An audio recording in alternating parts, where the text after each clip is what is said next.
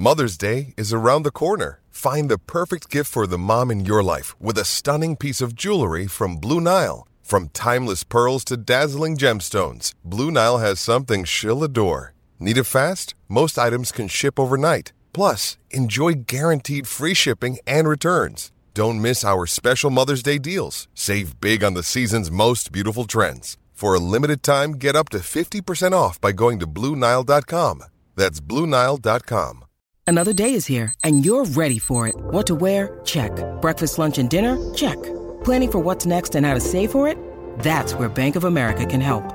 For your financial to-dos, Bank of America has experts ready to help get you closer to your goals. Get started at one of our local financial centers or 24/7 in our mobile banking app. Find a location near you at bankofamerica.com/talktous. What would you like the power to do? Mobile banking requires downloading the app and is only available for select devices. Message and data rates may apply. Bank of America N.A., member FDIC. Welcome to a special episode of the podcast. I am Andrew Kahn. I'm Ryan Zook. I'm Aaron McMahon. And I'm Matt Wenzel. You heard an extra name in there because it is a joint episode of the Wolverine Confidential and Spartan Confidential podcast. That's because Michigan and Michigan State will meet on the football field this Saturday. We will tell you everything you need to know and some things you probably don't about the game starting now. All right, welcome Aaron McMahon and Ryan Zook, my MLive colleagues on the Michigan beat, and of course, my usual partners for the Wolverine Confidential podcast. And also welcome Matt Wenzel, MLive's Michigan State football beat writer and a member of the Spartan Confidential podcast. Matt, welcome to our circus. Thanks for having me. Yeah, so we've obviously got a lot to talk about. It is a huge game, as probably is mentioned somewhere in like all of our preview stories. Both teams are 7-0. They're both ranked in the top 10. This is a big deal, historically. It's the game of the day.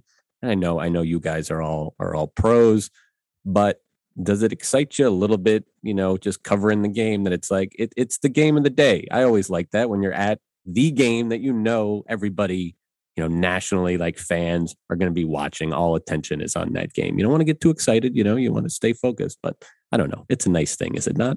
I think the unbeaten nature and the top 10 rankings make it even better because I think we're used to covering the rivalry itself, the in-state thing, right, where they have one side. And this is the case where not only does the state of Michigan care, but everyone, it seems like across the country, will be tuning in caring because it's a top 10 matchup, and the winner theoretically could find themselves in the playoff down the line. Are you guys saying the Buffalo Bowling Green game isn't the game of the week? I don't think that game even on TV. Yeah, I don't know. I mean, I think it's interesting, just for Michigan State's perspective, this is, the biggest home game they've had since 2015 when they hosted Oregon. And you could easily make a case this is even bigger just because, it's the rivalry. So Mel Tucker has been, after the weird year last year, obviously his debut, no fans, he's been pushing since before the season started to pack Spartan Stadium and, the woodshed and the student section, the deep end and all that stuff. But when you get to the last week in October and you're unbeaten and you're hosting Michigan and they're unbeaten, you shouldn't have a hard time selling tickets for that one. Has College Game Day and Fox Noon Kickoff ever been at the same location before? Not the same campus though, right? They were both at Chicago. Yeah. But they've never been on the Field. same. Yeah, but they've never been on the same campus. So yeah, that Notre Dame Wisconsin game, I know they were both at that one. But yeah, this is different, as Matt said. Let's kind of talk about both sides of the ball. We can start with, when Michigan has the ball on offense. Matt, a lot of the talk here, at least from the questions I'm hearing from writers at these availabilities, is the thought that Michigan will have to throw the ball to kind of move the ball and score points. They're going to have to hit some plays downfield in the passing game.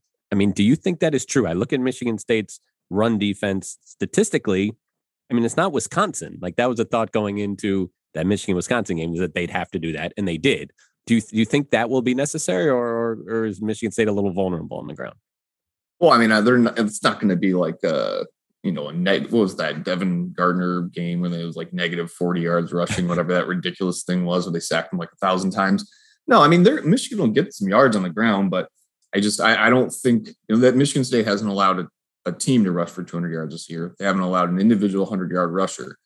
I know Michigan's obviously got two talented backs at the top of the rotation there, and they'll pick up yards. But I think if you've been watching Michigan State this year, their vulnerability is in the passing game, particularly their corners, when they get them one-on-one and teams just try to go right at them and either complete some passes or pick up some pass interference calls. I would be surprised if Michigan ran the ball with ease, on the ground and didn't have to, go up top at all to be successful. From a play calling perspective, I'm really curious to see how Michigan dials up this game, how Josh Gass approaches this thing, because I have to think they're going to try and run the ball early. We've talked about this in previous weeks, just to establish the run game. And depending on how successful they are there, I think it's going to, as we've seen in previous weeks, is going to determine how much they throw the ball. I mean, I think they're going to try and get, Corum and Haskins going. And whether they're successful or not, obviously remains to be seen. But I truly believe this is going to be a telltale game for Cade McNamara. He's gotten a lot of criticism in recent weeks for his ability, or maybe lack thereof, to complete the deep ball. But Michigan, Matt mentioned, the secondary being a vulnerability. I think this is an opportunity for Cade to show that he can do that and win a game doing it that way. So from Michigan's perspective, the offense is going to be a fascinating thing to watch, because they've obviously leaned on the run game so much this year. It's been their crux. It's been their, the reason they've won some of these games. And, if we're going up against a top tier defensive line or a decent, relatively decent defensive line, and you can't get going, how they deal with that and whether they can complete that deep ball, I think is going to determine whether they can get some points on the board and ultimately win this game Saturday.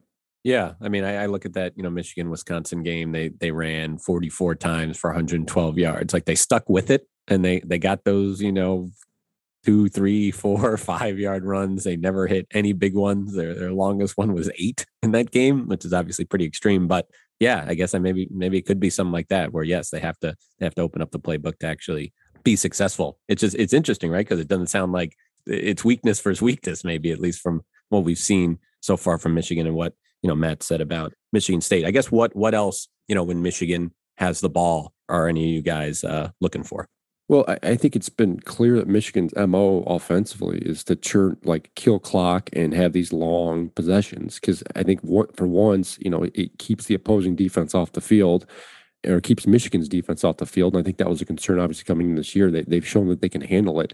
But Michigan has won games because they have these long, drawn out, possessions where they eventually score points and keep the other team off the field. So I have to think they're going to try that again.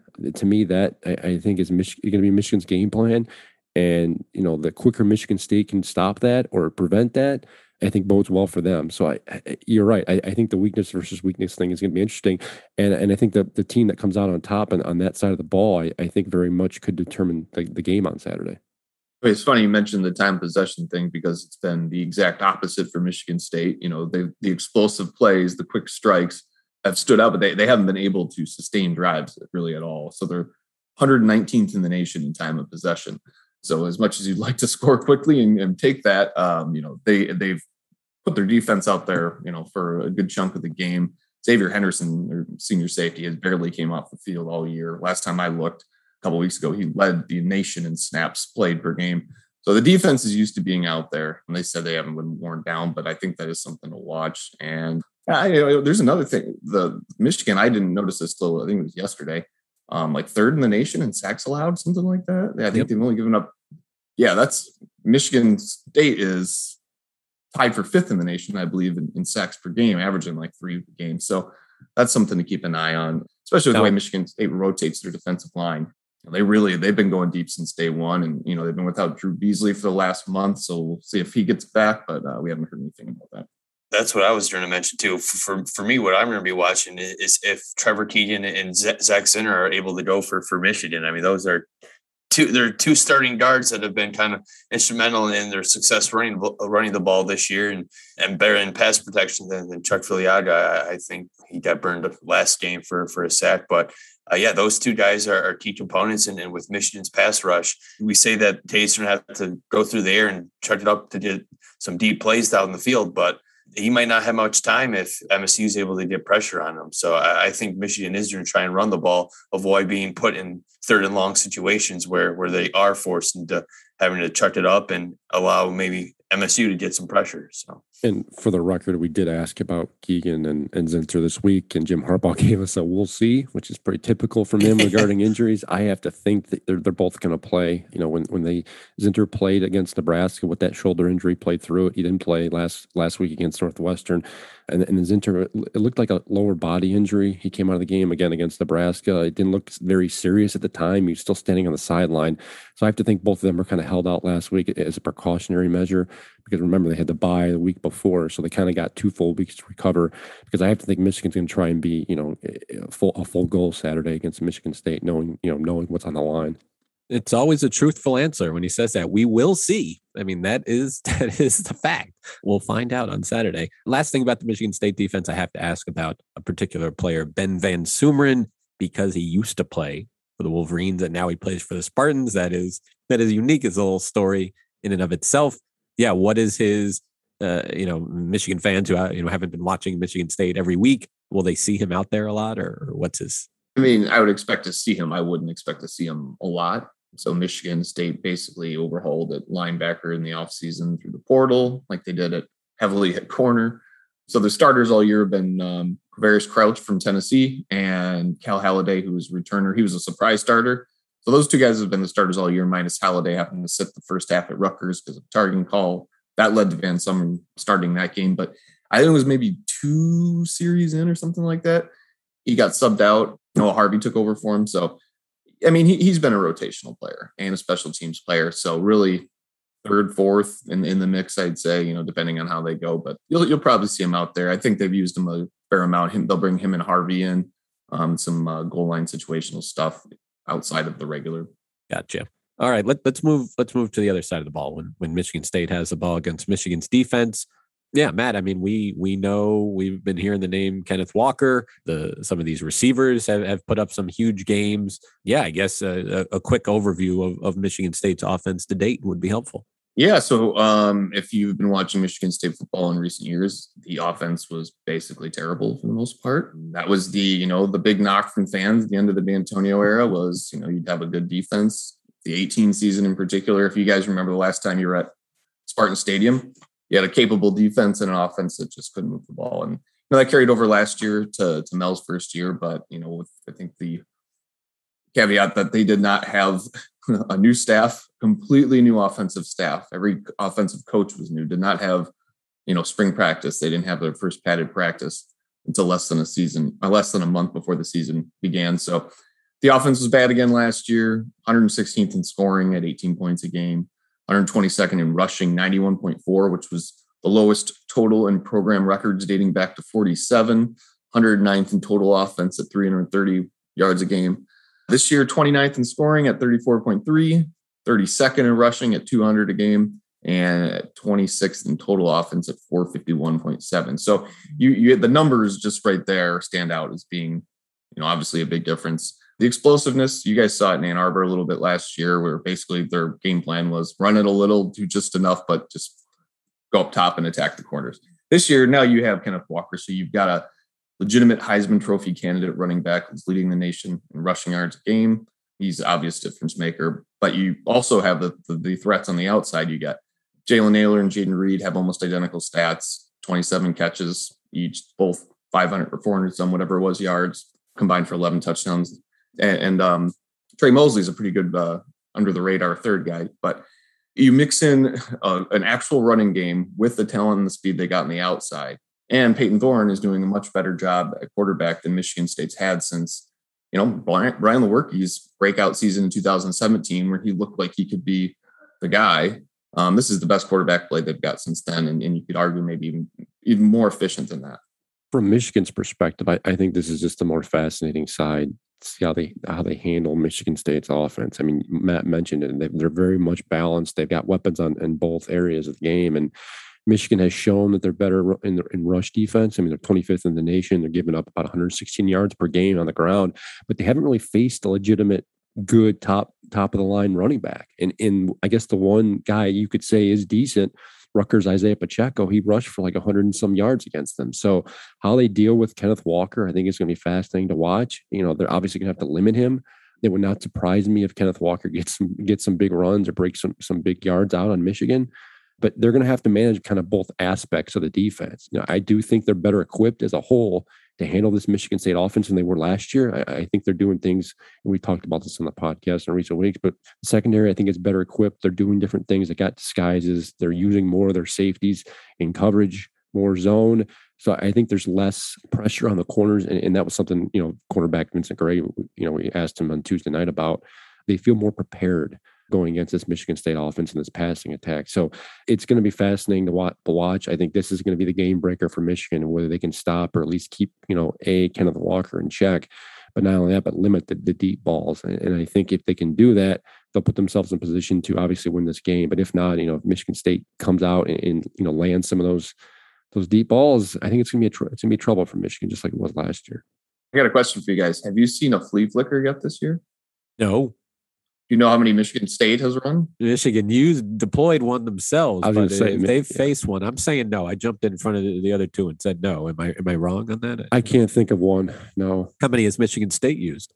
They've ran it 3 times, and they've all gone for touchdowns. So, all right then. So be prepared in case they run it 3 times on Saturday. It's been funny because you see it once and you're like, oh, that's cool.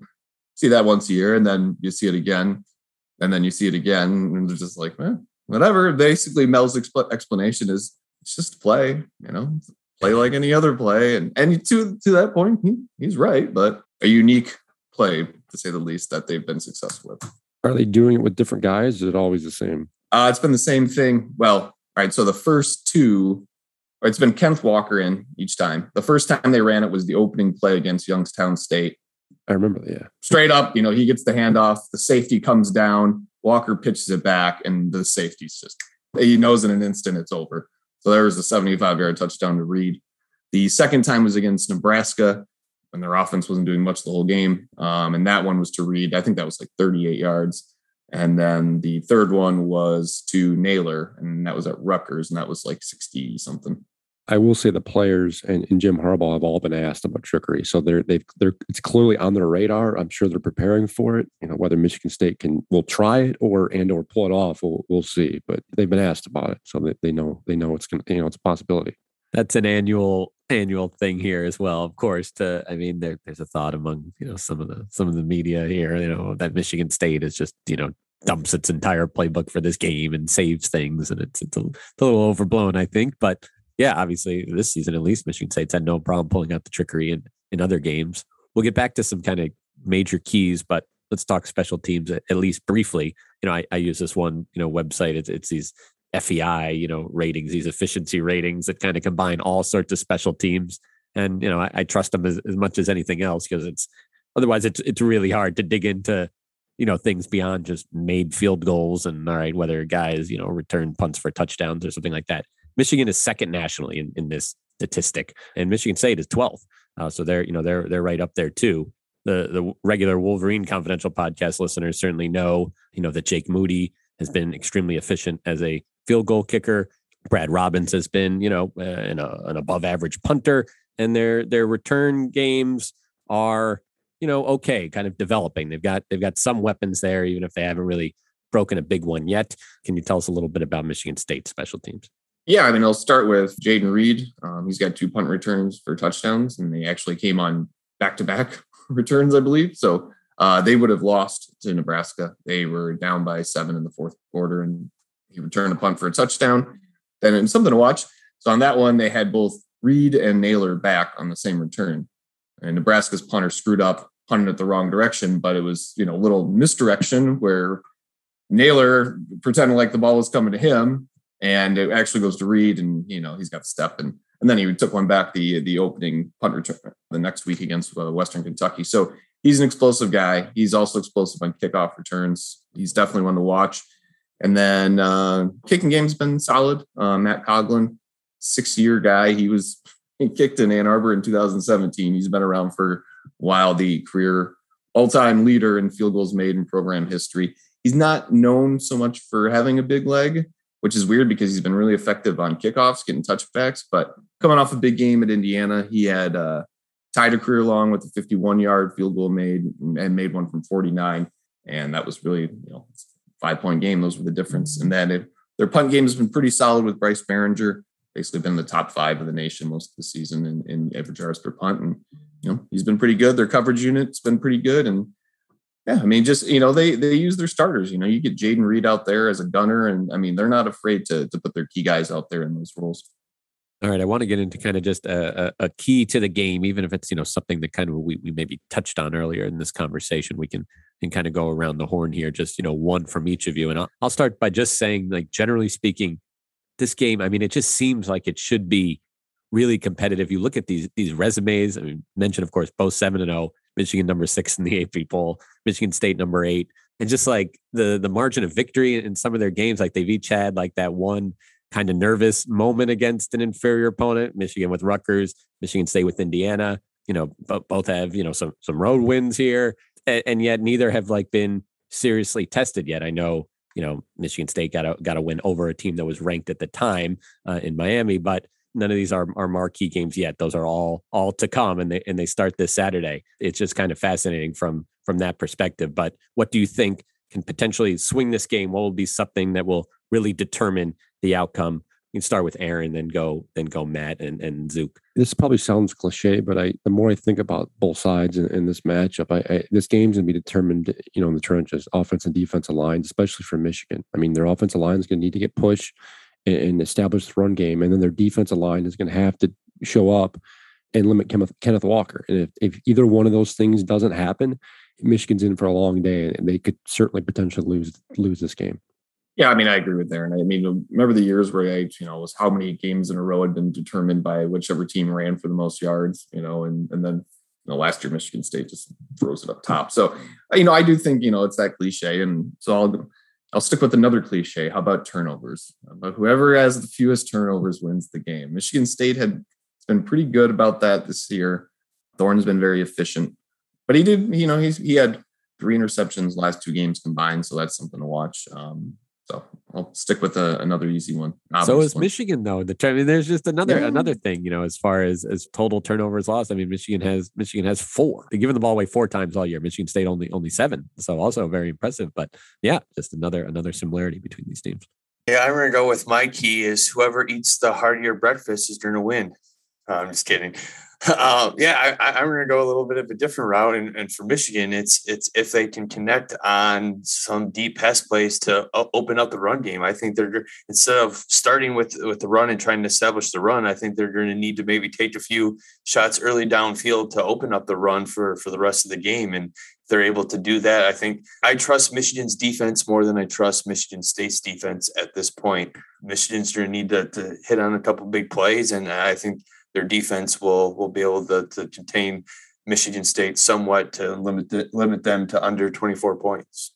Well, let me just interrupt here a little bit too. So we got a scoop on what Jaden Reed's going to be having for breakfast on Saturday, actually. So he was talking on Monday about how he's superstitious and certain things he does. And one of them, he says, he doesn't like to eat a ton before games. He doesn't like to get too full, especially the noon kickoffs, but pancakes, eggs, bacon, a side of fruit, and a glass of water is his. Doesn't like the so that's a light. That sounds breakfast. like a lot. That sounds like a lot to me, but I'm not a 21-year-old athlete in the peak physical condition, so I would not be playing a football game. Obviously, so you take like one bite of each and say, "Oh yeah, that's not much, but it's a little bit of variety." That's crazy. Yeah, I like that. A light thing, and they list like 8 things. But I mean, I guess if it was just one pancake, one slate, then yeah, maybe it's not that much when it all is said and done. But that is interesting. Yeah, we'll have our predictions, in these coming days. I think we all have to put a score on this thing. This is one of those where I'm not going to feel happy about what I go with no matter what. And it's going to be like, I just feel like I need right up until kickoff to make my decision. You never know what could happen down on that field before the game too. That could swing it. Last time, that was the last time Michigan was there with the Devin Bush situation. Yes. Yep. Yes, it was. That was quite the fun day. It was. So we'll see what else that we have in store in this matchup before, during, and after the game. We'll have it covered from all sides. mlive.com/Wolverines and mlive.com/Spartans. Thank you for listening to this special episode.